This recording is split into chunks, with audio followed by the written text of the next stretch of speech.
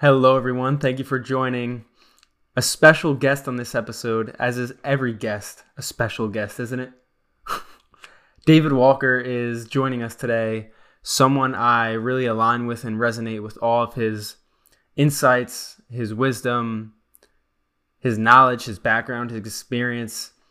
David has a military background, went to West Point, and it served him super well leadership-wise and discipline, diligence, dedication-wise. Whereas he's been a part of 8 businesses, 7 being hedge funds, and has his own hedge fund now with his partner where he went to West Point with, actually, called Growthline Capital. In this episode, we talk a lot about growth curves, the curve that actually got him to buy into Growthline Capital when he started his own venture. Talk a lot about leadership, books, culture within businesses. And David is someone who can talk on such things because he's been through it. He's an operator, an operational guy. He gets it done. GSD, right, David? But if you're listening, you'll know why that was, why I said that, and everything in this episode. It brings so much to light. So thank you for joining. Appreciate you, and I will see you very soon.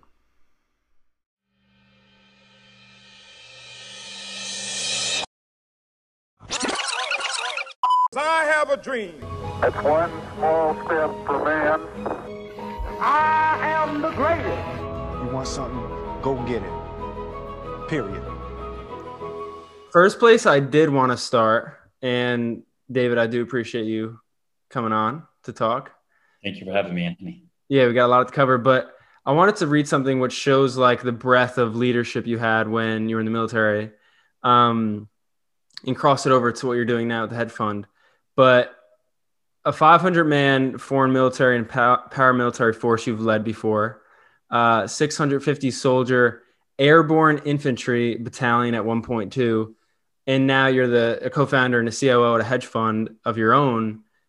I read that off because like it shows the amount of people that one has to manage, but like the intensity of such a thing, and you've been through it. So like, what are the crossovers in the leadership between doing in the military and now hedge fund within business? Like, is there some like common traits that apply to both that you've seen since you lived through it? Yeah, no, absolutely. So for clarification, I was in a 650-man battalion as a leader, but I led a Green Beret, a ODA, which is a 12-man special forces team, and we would go and we would work with indigenous forces up to and including 500 man. And the challenge behind that, to be honest with you, when you're leading your team and leading, about 500, a couple hundred to 500. Indigenous forces is not only do you have a lot of people under your command, but you also have language barriers and cultural barriers, weapons barriers, traditional barriers, all kinds of different religious barriers, perhaps that you may not be aware of. And so a lot of things you have to take into consideration. And so the leadership is even more, in my opinion, even more challenging, even with the language barriers. So when we went overseas and we were working with different forces overseas, either in training or in operations, we'd have to really, really study up ahead of time and learn their traditions and whatnot. And the smallest little mistake could be actually quite magnified when you were overseas. And the same thing when you were, now that we're running a hedge fund, the team is a lot smaller, but a small mistake could actually be, could be magnified, quite a lot. And so we have to have a very good attention to detail. For example, when we were in the Middle East, you may know some certain traditions. For example, showing the bottom of your feet. We cross our legs in America all the time when we're sitting, and a bottom of our foot might be towards another person. It means nothing, but over there, it's actually an insult. So little things like that you have to be very, very aware of.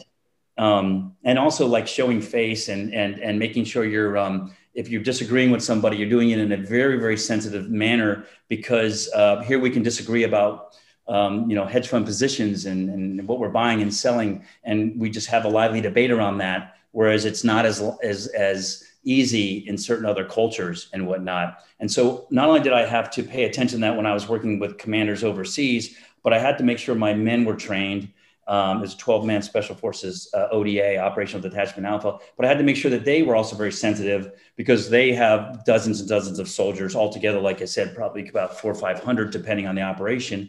And we all have to be very, very sensitive and very kind of culturally aware that a small discrepancy or mistake can be magnified.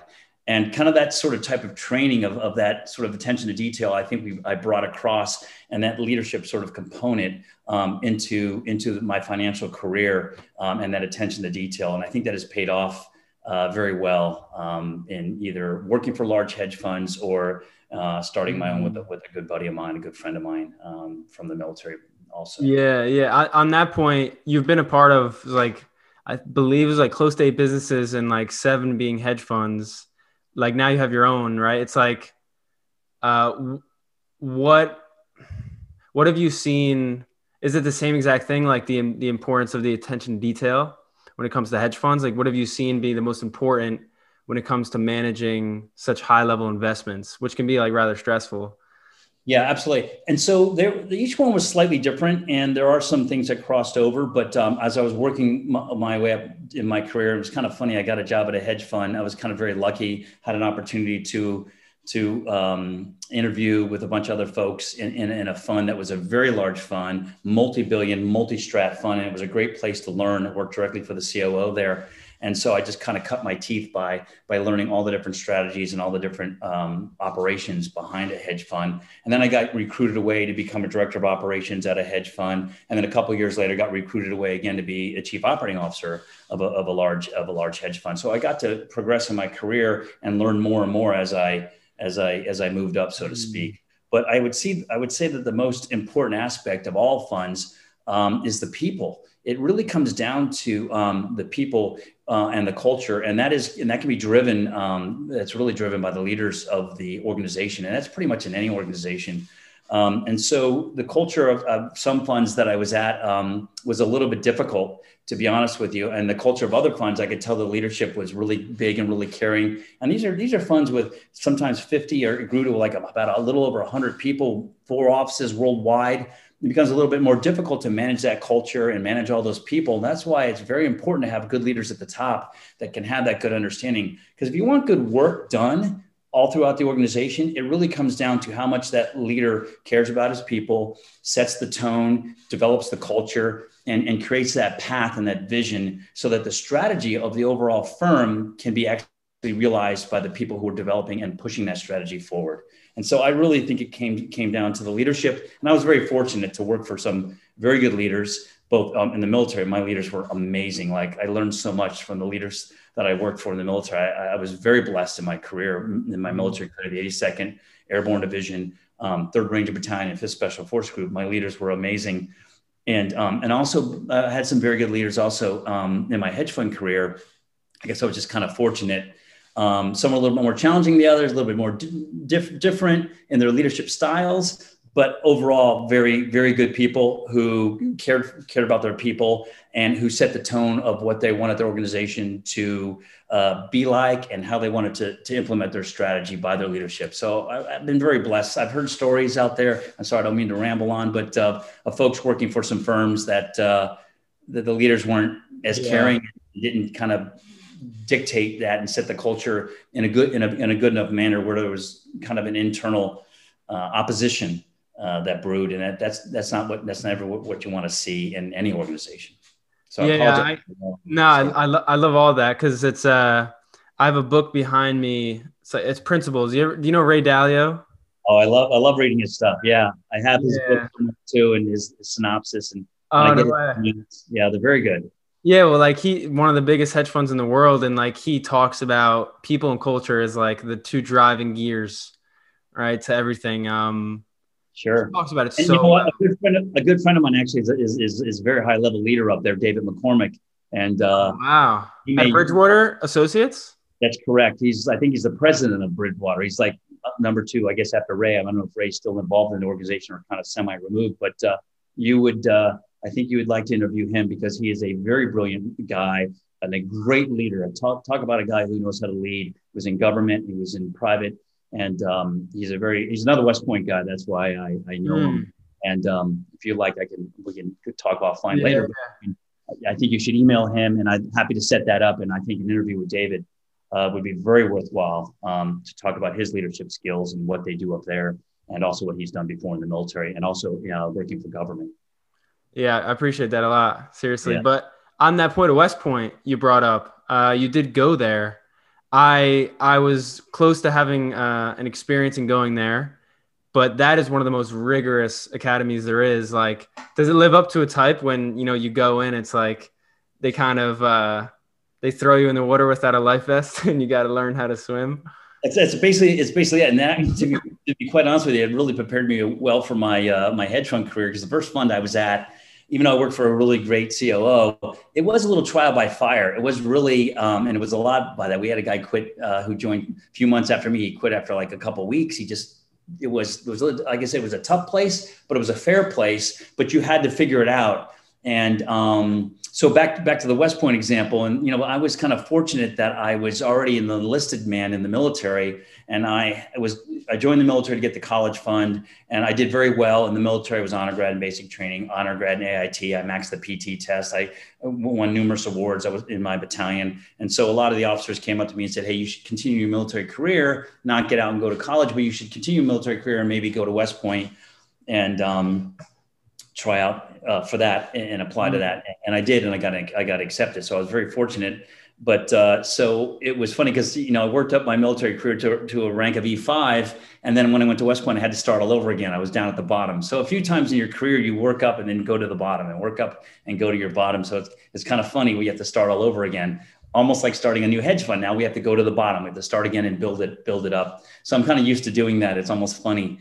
But West Point was very rigorous. But like I said, I'd come from a very disciplined family. My dad was Hungarian and my mom was Italian. So there was a lot of discipline in our family. So I was used to it. I think that's why I excelled in basic training. And also at West Point, I excelled there because I was kind of used to the kind of a rigorous culture where some people were not so much used to it. And we had folks quitting in anywhere from 3 days to a couple of weeks in. And I managed to do not only, make it through, but I think I excelled at West Point. I had a high duty position, and I also I did well academically and physically, and overall my cadet rank, I was near the top 10% of my class. Wow, that's incredible. And like, to everything you went through, I would love to know, because I'm big on stories. Mm-hmm. What was one of the most like stressful? It can be military or hedge fund related, like stressful experiences you went through that really tested, like, am I practicing for a reason if I can do this stuff? Yeah, it's so funny because I'm wondering if I had more stress in the military. I mean, we had some deployments, and I was never in harm's way as much. We had only one little one in '98 called Desert Fox. It was like a 3-day skirmish, and it wasn't nearly what these guys had gone through post 9/11. The guys who were deployed to Afghanistan and Iraq, and I have so much respect for them. So, listen, I started another fund with a friend of mine who was at Tudor, and he came out at a great track record. We raised about 160. I think we raised 160 total, all in, something of that extent.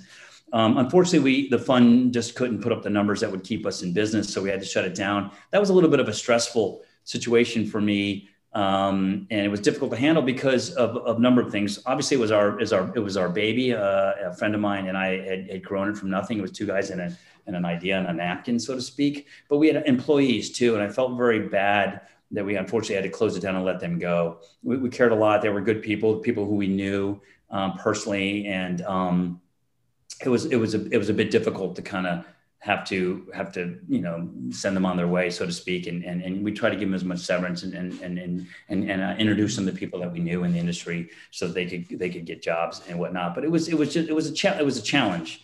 I'm not sure if that was the most stressful situation I had, but it was probably a little bit more recent, so probably had some recency bias. Recent meaning of about 10 years ago. Mm-hmm. But it was difficult because we had to shut down the fund. Learned how to start a hedge fund, learned how to shut down a fund. You never want to do the latter. But it was a challenging time because we had to let some people go who were counting on us for their income and their jobs and whatnot. They all got great jobs afterwards, and they're doing fantastic. That's good. Yeah, no easy thing, and you learn a lot through that. But then you've started up Growth Line Capital now. So did you like, was there a moment of reflecting through that after it happened to like, why did this occur the way it did? And now like you're starting another one and it's going to be way better based on the learnings you have and just 10 more years of experience, I'm guessing. Absolutely. I don't know who it was that said, I never lose. I always learn. So if I didn't gather a lot of lessons from it, then it wouldn't have been worth the experience, but I did. I gathered a lot of lessons from it, and I'm applying those now. But I tell you, one of the funny lessons I learned from it was I'll never start a hedge fund again. And I literally told myself, and here I am. But, and I'll tell you the story behind why I'm here. But so I went to work, got a great job at a really great firm. Good guys, smart guys, took care of me. The firm grew, and a very small handful of people, literally 5 folks. It's a little bit bigger now, but when I was there, it grew from about 800 to over $1 billion, all close to $2 billion. And again, wow. But very smart guys and good guys, and they took care of me. And I said, this is a great, you could just sit here and continue on and have a good life. But my brain doesn't kind of work like that. I always looked at having a job as something I did between entrepreneurial aspirations. So literally almost like the first day on the job, I'm like, okay, when's my next, build up some income, and when's my next thing? And I didn't want to jump quickly and off just crazily. And I developed some apps with a friend of mine years ago, and we got those on the App Store and stuff like that. Never really took off. We had an A round or early seed round and an A round that was coming, but the market conditions weren't ripe, and a competitor, we watched the competitor who was much larger than us kind of do the exact same thing to their app to make it almost exclusively. I was like, wow, that was the day I knew we were done. Anyway, so I was waiting patiently for something, and Mark, my good friend and classmate at West Point, he came to me and said, hey, Dave, let's meet for lunch. I have an idea. And he was at Goldman running like $7 billion as a portfolio manager at Goldman with a great track record. He went over to Jennison, the same shop that Kathy Wood was at for many years. And they were both trained by a great growth investor named Sig Sigala at Jennison. Mark was there for 10, Mark Shatton, my classmate at West Point, ran a bunch of billions of dollars, was co-manager of the big flagship fund there. So a great track record, great experience. And he came to me, we were having dinner, and he said, Dave, I have an idea. I want to start a hedge fund. And I said, Mark, that's a terrible idea. Why would you want to ruin your life? Trust me, I've been through it. You're having a Jerry Maguire moment. Go home to your wife and kids. Trust me, you have a great job, one of the best jobs on Wall Street, paid enormously well. Like, you was making great money. I'm like, what do you think? So off he went. 6 months later, he said, let's meet up for dinner. We met up for dinner. He said, I'm thinking about starting a hedge fund. Here's why. He kind of gave me a quick synopsis, but not the super in-depth. I said, it's a terrible idea. Go home to your wife and kids. Third time, he came to me. And I said, well, listen, man, I can tell you want to do this. So give me your reason why. Okay. Cause I know I can't talk you off the ledge here. Apparently you're going to jump. And he's explaining to me his philosophy, and Mark is a really smart guy. And I didn't really know how smart. And then he said to me, Dave, this is how I see the world. And he explained to me, I can give you a quick synopsis of it if you want, but he sees the world as a growth investor through a unique lens. And I sat there and I was like blown away. I was like, oh my God. Because it's so unique and so different, and it was so successful, and it still is very successful, that I was like, wow, this is it. This is the one I was waiting for, because I was just like, making good money, and I had multi-billion-dollar hedge fund as a CEO. Why would I want to leave? I was like, wow, this is the one I was waiting for. And this was like maybe end of 2017 or 2018. But I was like, okay, wait, here's how he said, like, I know nothing about how to put these together. I said, well, I know a lot of how to put them together. I worked for small firms. I worked for my own hedge funds. You guys matched well? Like, you matched up well, both of you? We matched up very well. I don't pick, if I'm picking investments, we're in trouble. If he's doing the compliance and the operations and the trade and all that back office stuff, we're in trouble. So we were matched up perfectly. And I said, wow, this is very unique. I said, listen, if you're going to ruin your life, I can't let you do it alone. I'll join you. But I really, it was kind of a joking sort of thing that he was do this. He was going to find somebody. And so I was a very good match for him. But the way he looked at the world was so unique and so different through a lens of a growth investor. And I'm happy to explain to you his thought patterns, because he even wrote a white paper on growth and growth investing that I think is very unique and very awesome. And, we've got some good investors. We've been managing the growth of the firm very slowly and methodically. But sure enough, we quit our jobs in 2018 and launched the fund in early 2019. So wow, there we are. That's Growth Line for you in a nutshell. That's incredible. That's a great story. Yeah. I would love to know, yeah, what is his philosophy? Since he had to manage an insane amount of capital under bigger companies. Yeah, he had to develop such a great philosophy. He did. And he showed me this. He pulled, because I said, listen, he showed me this little thing he scratched together. And he said, I scratched this together when I was at Goldman. This is how I look at the world. And it was really, I'd love for you to chat with him because he can do a much better job of explaining. He said, listen, Dave, companies that grow through this thing called the growth curve. You've seen it 100 times. It's called the S curve or the growth curve. Coca-Cola took 100 years to go up this curve. Facebook, 10, right? So companies now can grow up this growth curve much faster, and they can compound and grow in size much faster than years and years and years ago.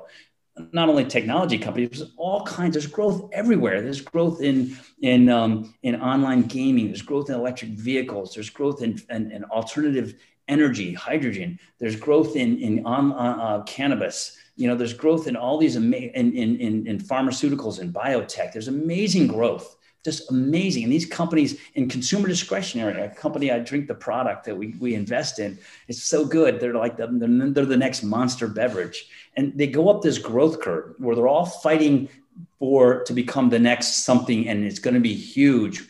If the winner gets there, it's going to be huge. So Mark looks at the world. He says, Dave, I look at these incredible trends. So first he starts with these he calls them mega trends, these multi-billion / trillion-dollar mega trends. And he tries to understand, are they real or just a fad, right? Is this a mega trend that's real? Electric vehicles, that is a real trend. We all kind of get it now. But 10 years ago, it was kind of like, we don't know. Is it a mega trend or is it just some weird guy named Musk that's putting together something? It's a trend and it's here to stay. Yeah.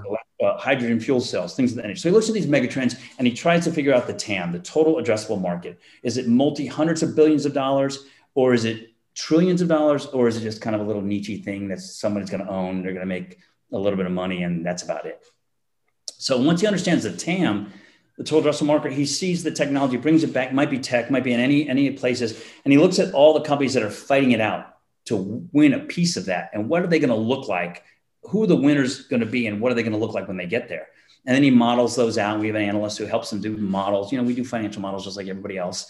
And he models it out 3 to 5 years. And he looks at that, what these companies compete. So, how big is the TAM? What is it? What's the size of the prize, so to speak? And what do the winners get when they get there? And then who are the people fighting it out to get there? And he's kind of cut the growth curve into 3 areas. Well, so some people see growth in terms of sectors, technology, consumer discretionary, communication services, things of this nature. Well, he sees the growth curve in this direction instead of this direction. And that's where I kind of had this weird epiphany, if I don't join this guy, I'm missing an amazing opportunity, right? So he looks at the growth curve through maturing growth. These are companies that have already captured a meaningful piece of the growth curve, right?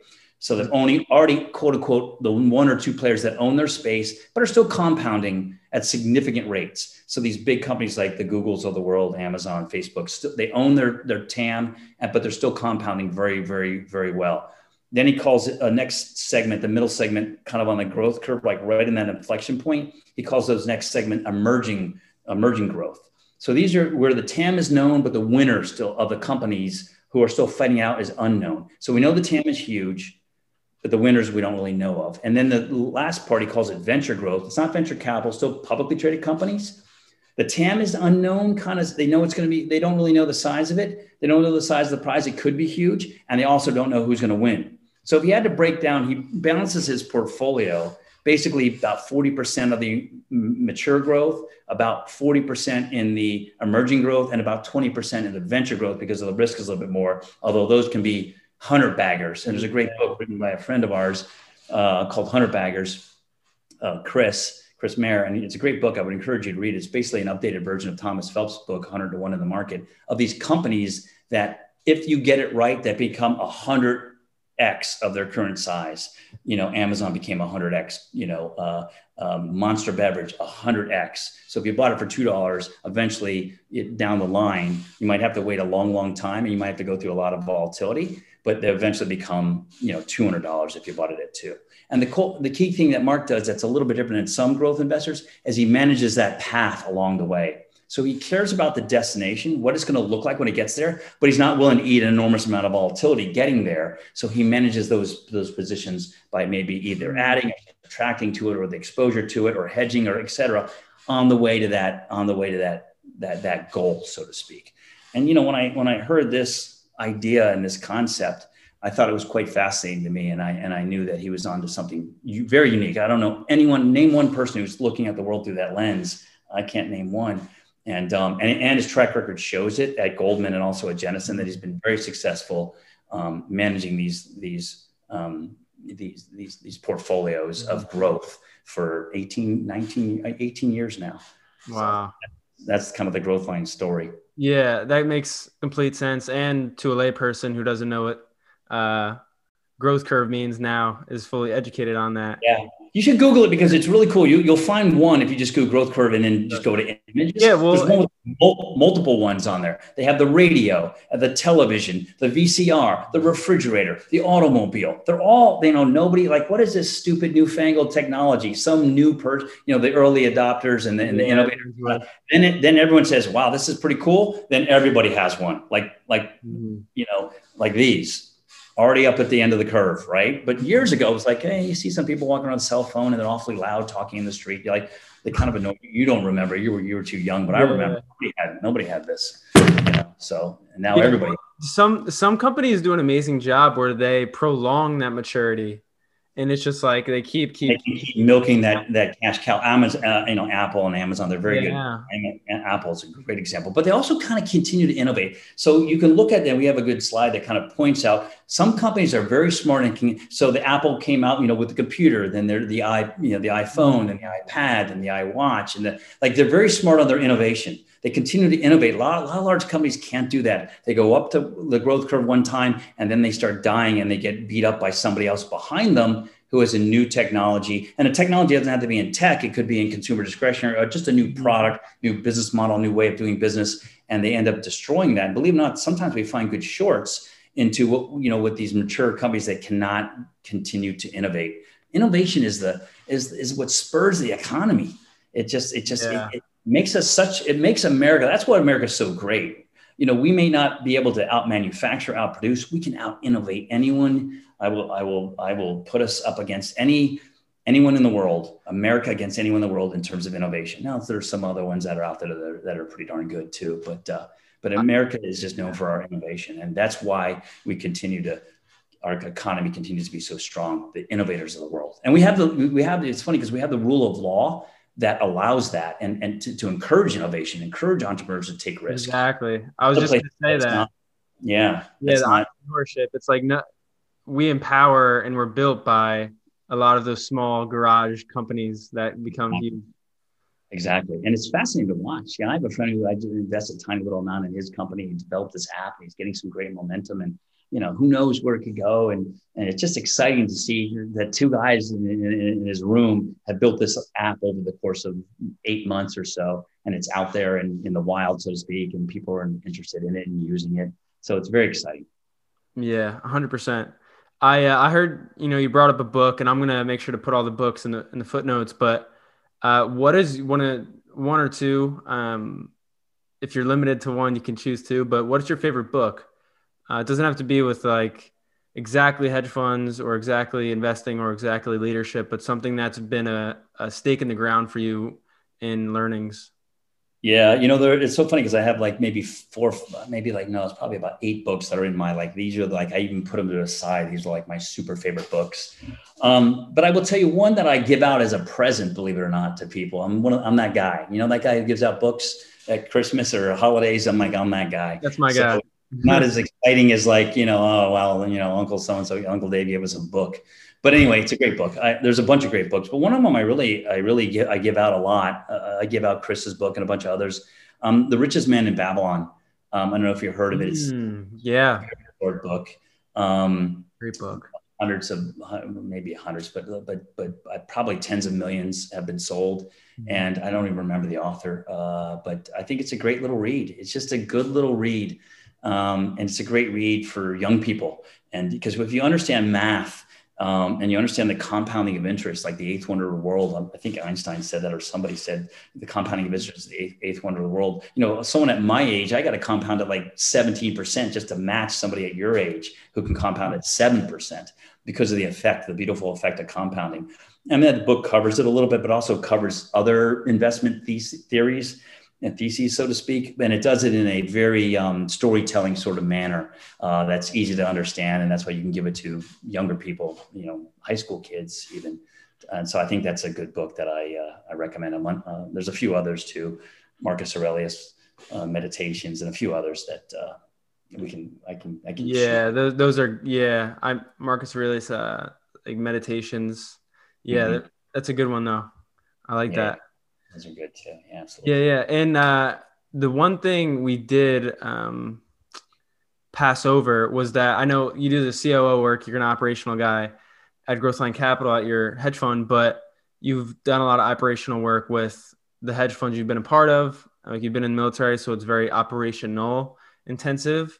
You did study engineering. Like, what did you learn about the importance of systems? Because I even think, right, the best designers in the world, best creatives are actually the ones who are they're very disciplined in a certain way. They're very like system oriented. Like you have to think in a scientific way to build good products or design good things. So a lot of it does come down to the basis of system design and having good processes. But what did engineering, did that give you anything in relation to your COO skills and stuff? Yeah, no, it absolutely did. And I was very fortunate at West Point. West Point's an engineering school, so everyone's taking engineering whether you like it or not. I was kind of on the civil track, but I did take a couple systems engineering classes, and I actually wish I would have done more in systems engineering because I think you'll learn a lot. You learn about how one thing can affect other things. You do Gantt charts and things of that nature, and how timing and things of that nature. And there's critical paths. We're doing some things now that it's funny on one little thing on a critical path can affect the whole thing. So if you figure, and I remember doing a Gantt chart years ago for an investment or something we were in, and maybe had 130 some odd, if I remember correctly, separate events that were linked to each other. But there's only 12 that if you didn't get them right and get them on time, the whole investment or whole thing would have fallen apart. So obviously critical path is very important. And you could it's funny because I say to some folks who I've hired and who work for me, I said, listen, it's very important in our business to understand you're always juggling. As a COO, our jobs are always, they seem sometimes like a mile wide and 6 inches deep. And so we're always juggling everything from compliance to trade breaks to leverage to prime brokers. There's some maybe, and even sometimes the marketing functions fall under us and investor relations and all kinds of things. But I always tell the folks that sometimes I have a controller working for me, or so I've had a dozen people or so working for me. I said, listen, there's a difference between glass balls and rubber balls, and you're always juggling these balls. So you got to understand the difference between the two. You drop a glass ball, it breaks, something bad's going to happen. I had IT guys working for me as well. They fell under my, so like the server repairs, all this. And then things that we got going on, like trade breaks have to be cleared up in 3 days. Otherwise they go into settlement and problems, trade error, things like that. But rubber balls are things that, all right, if they drop them, you can bounce them and they can pick them up again and keep juggling them. And so you got to understand the difference between those, and don't let any glass balls drop ever. Because that could have a detrimental effect. So the bottom line is that's just another way of saying prioritizing and understanding what's critical. And engineering gives you that kind of that sense. And system engineering absolutely does that as well, because you understand critical paths, what's critical, what's a glass ball, what breaks. Something is going to be ruined, whatever, it could be an investment or a system or whatever forever and affect the whole firm. Or if it's just not that important, but it still has to get done, that you can circle back around to it and get it done. So, for example, a lot of things I just put on hold to this interview because they weren't that important, but I will circle back around. Yeah. It was critical. I made sure I did it before we were chatting. So those are some things that when I try, and it's so funny because when I went to my first firm, it was called Concordia. It's no longer around. They got bought by somebody. It was a great firm, great place to learn. But there wasn't really a lot of learning. There wasn't a formalized learning process. Some firms you go to, the big firms on Wall Street, they train you, they book classroom, the whole 9 yards for a couple of weeks. They train you very formally.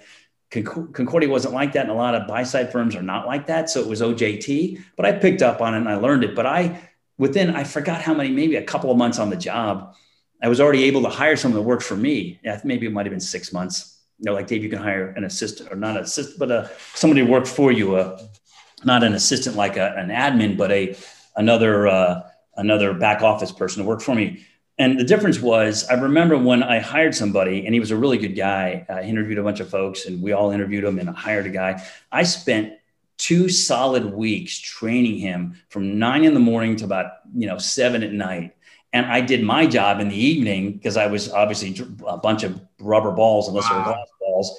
And the reason I did this is because you have this learning curve, and I wanted him to get up that learning curve quickly, because for the first couple of months, you're really like sucking resources as a new employee from your organization.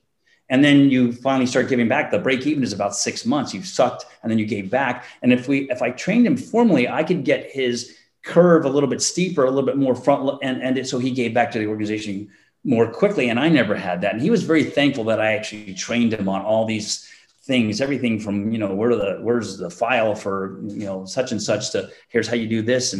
And I thought it was I really wish I would have had that, and I didn't. And it took me, a little bit longer than it took him, because I gave him that formalized training. And I think that was very important. And it kind of caught on to kind of do more formalized training when we get new employees. And the reason why is because we had one guy earlier literally get up out of his seat, walk out at like 7 or 8 at night, because one of his things, and just was so frustrated that he quit, he quit right there on the spot.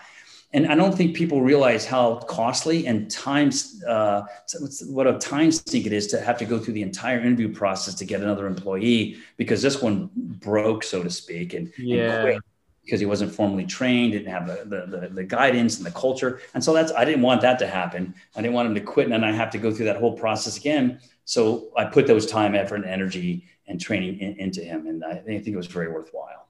Mm. Yeah, I can resonate with that, being at my own businesses or companies now. It's like you want to retain the people that are good. And it seems like the curves apply a lot to your life. Like you talked about a learning curve related to the hiring, but I was going to ask, I'm glad you brought up the example of the balls, right? The glass or rubber. Like, how do you manage, are there practices you have for managing stress? Like, I know you do ultra races, right? And that takes a lot of training in order to endure the suffering you go through in the actual race itself. But do you do any, are you just used to stress at this point that you can manage it well and you focus well with it? Or is there any practices you have with being present to then conquer those well? Yeah, that's funny. I think it's good for me to burn energy, and do a workout, whether it's a super long bike ride, not super long, but maybe I'll do a 50 or 75-mile bike ride or something like that, or go to the gym and just work out. I try to get my energy burned out, so I don't overreact to certain things. We all have our moments sometimes. Early in the morning, you try to Yeah, I usually do it first thing in the morning. Yeah, I get it. Because it just it's funny, because you get the endorphins flowing for the day. I figure I only need 2 cups of coffee instead of 4. If I miss a workout, I need 4. Little things like that. And believe it or not, I do meditate, but not really as often as I should. I know Ray Dalio talks about that. And I really wish I would do it more. I guess I don't wish I should do it more. I should do it more. It's not about wishing, it's about doing. But I think the working out is, I think it was Emerson who said, I'm going to butcher the quote, but health is the first wealth. And so it's important for me to work out, not only just to sustain a good, healthy body, but it also, I think, affects my productivity and my ability to kind of deal with things as they come in throughout the day. And I can certainly notice a difference on days when I miss a workout for whatever reason. I might have an early morning meeting or something like that. I'll miss a workout. I'm not as, I don't think I'm as effective. So that's an important part of my day, which I pretty much work out almost every single day. If I miss one, it's because of something that I prioritized over the workout, which is I don't like doing. Yeah. That's I like that. The first wealth is health. Yeah, that's the saying. You got it right. I got it wrong. But Yeah. I think I have a shirt that says something similar to that. But is there anything you would want to bring up, just like that, maybe top of mind, as we are in a time when the world is actually opening up more, and just anything like you've been marinating over recently, just because I've been asking you a lot of questions, but if you want to just like have the stage free to kind of say anything, because I filled up my jar of questions, and this is definitely an enjoyable, as an understatement, enjoyable conversation. But if there's anything you want to speak on, I would love to give you that room to do so. I appreciate that. I appreciate that a lot, Anthony. And I thank you very much for this opportunity to speak with you. And like you said before, I think when I got out of the military, there wasn't a lot of transitional support for folks. Now there's a lot more. In fact, a friend of mine wrote a book, but for folks getting out of the military, there's a lot more transitional support, because I remember getting my first job. I had about 7 to 8 months to kill before going to business school. So I said, I might as well work. And I wasn't going to sit around for 8 months. I probably should have traveled. Now I think about it, traveled more. But I remember interviewing at a place, and it was Capital One, and I'm glad I worked there for it, because it's a great company. And they kind of looked at my resume and kind of like, we don't understand it. And I'm like, just hire me, trust me out, I'll show you why. And they were very pleased. I think they were very pleased, because they hired a couple. It was like 4. Maybe there's a lot more now. I think it was only 4 ex-military folks at Capital One when I was there. Wow. And I remember my boss saying, we like you military people, you GSD. And I said, what does that mean? They get shit done. And they liked it. We got it done. We got it done on time, to standard, high standard. Our high standard is excellence, and just it was. So what I say, I would hope that more and more people would hire ex-military, even though the resume doesn't, line for line show a perfect transition to what the job is. And if you hire them for their ability to think on their feet, to hire them to their ability to lead and manage people, and those softer skills that aren't perfectly transitional, they transition well, but they may not be perfectly suited for the role that they're looking for. Yeah. You can teach them those finite skills in the role, and those other skills will transition over. I think you're going to get a very good quality person, generally speaking. And so I hope to see more of that. I think a lot of firms, GE, for example, have been doing it for decades. They broke the code on that. They're like, hey, get these ex-military folks and don't tell anyone, because they're really valuable folks, and they climb up. And there's a lot of other firms now that do it. It's specifically go after ex-military, and I would encourage more and more firms to do that, because you're going to get a good quality person overall, generally speaking. And those soft skills are going to transition over. You can always teach the hard skills later. So thank you for that forum to plug the ex-military folks out there that are coming into the civilian workforce. Yeah, of course. That was well said. I like that a lot. And I appreciate this time again. This was definitely worthwhile. People listening, hope you got a lot out of it. Listen back, and if not, because there's a lot of gems. But seriously, I appreciate this. Thank you, Anthony. Thank you for your time. Thank you very much. Yeah, you got it.